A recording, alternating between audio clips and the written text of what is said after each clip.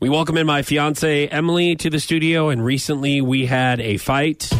Now, we've had fights before. This one was a pretty significant fight about necessarily nothing. I know the next question is going to be, what were you guys fighting about? Yeah, it was about necessarily nothing.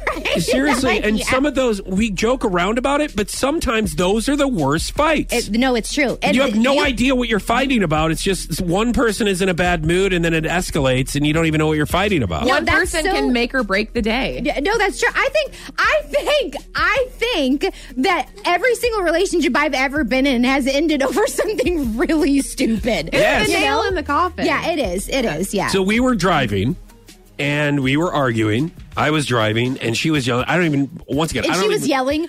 Oh, yeah. Okay. I don't think I'm the yeller. You were yelling. Because I imagine you're like, you're raising your voice, I'm going to raise my voice. Oh, good. You can play that game. Let him know how it feels. Okay, So what was this about? So, once again, I don't know. Honestly, really know. It was like grasping at straws. Like, we would do anything. It was just like, would make each other mad. you were waiting before we left the house. So now we're going back to the house, and we were late because of you. You went out into the car before I was ready to go. Yeah, and you were like, well, you didn't even ask me if I was ready or not. You just went out there, and then we were leaving the house. So we were arguing about something that happened like hours ago. Okay. We're driving home. We're getting ready to pull in the driveway. No, her car is in the garage. It's a 2-car garage.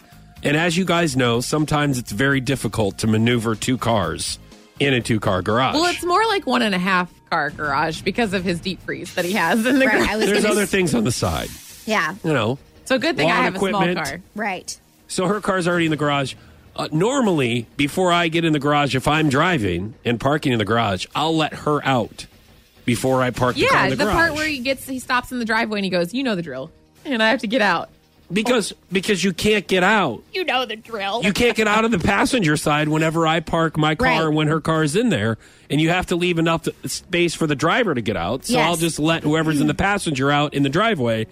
It's because you can't get out. Right. Well, we were so in the heat of the moment and arguing that we were still arguing when I pulled into the garage. Oh, no. Now what? Now... You guys are like stuck in there because you can't open it. Oh, only one stuck. of us is stuck in there. If you tell me that you left her in there. I pull in the garage and we are arguing and I get out of the car. Oh, my God. And I'm not thinking about this, guys. And I know that you're probably like, dude, that's awful. Did it on purpose. You did it on purpose.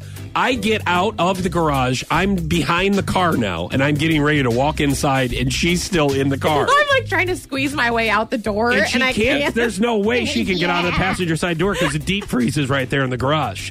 I thought about slamming the door and trying to like dent it, but I'm like, no, I shouldn't do that. That's crazy. And the minute that I figure out what has happened, because I'm angry too about nothing, You start is the minute I go, okay, do I get back in my car and back out and let her out so she can get out? Or do I just wait this out and watch her try to get out? And climb over the console to the driver's side and get out that way of the car, which was the option I chose.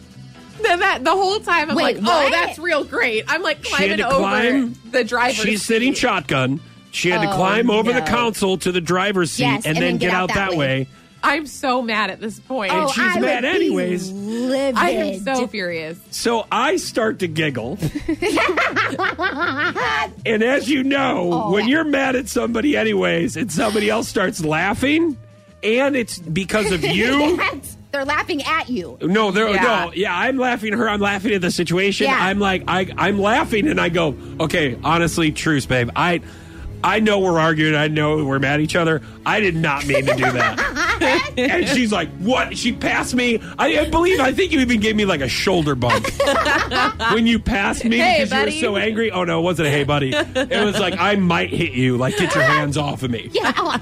And I was so mad. I would have been livid. And I started laughing, and I go, babe, I totally forgot to let you out in the driveway before I parked in the garage, and I'm laughing so hard. And she's just getting more pissed. Did you crack? Yes, I would. Finally, you did? Well, okay, so I pushed past him, and I was so mad, and then I come inside, and I start laughing, and I'm like, I don't want him to see me laughing. This is not funny. This is not funny.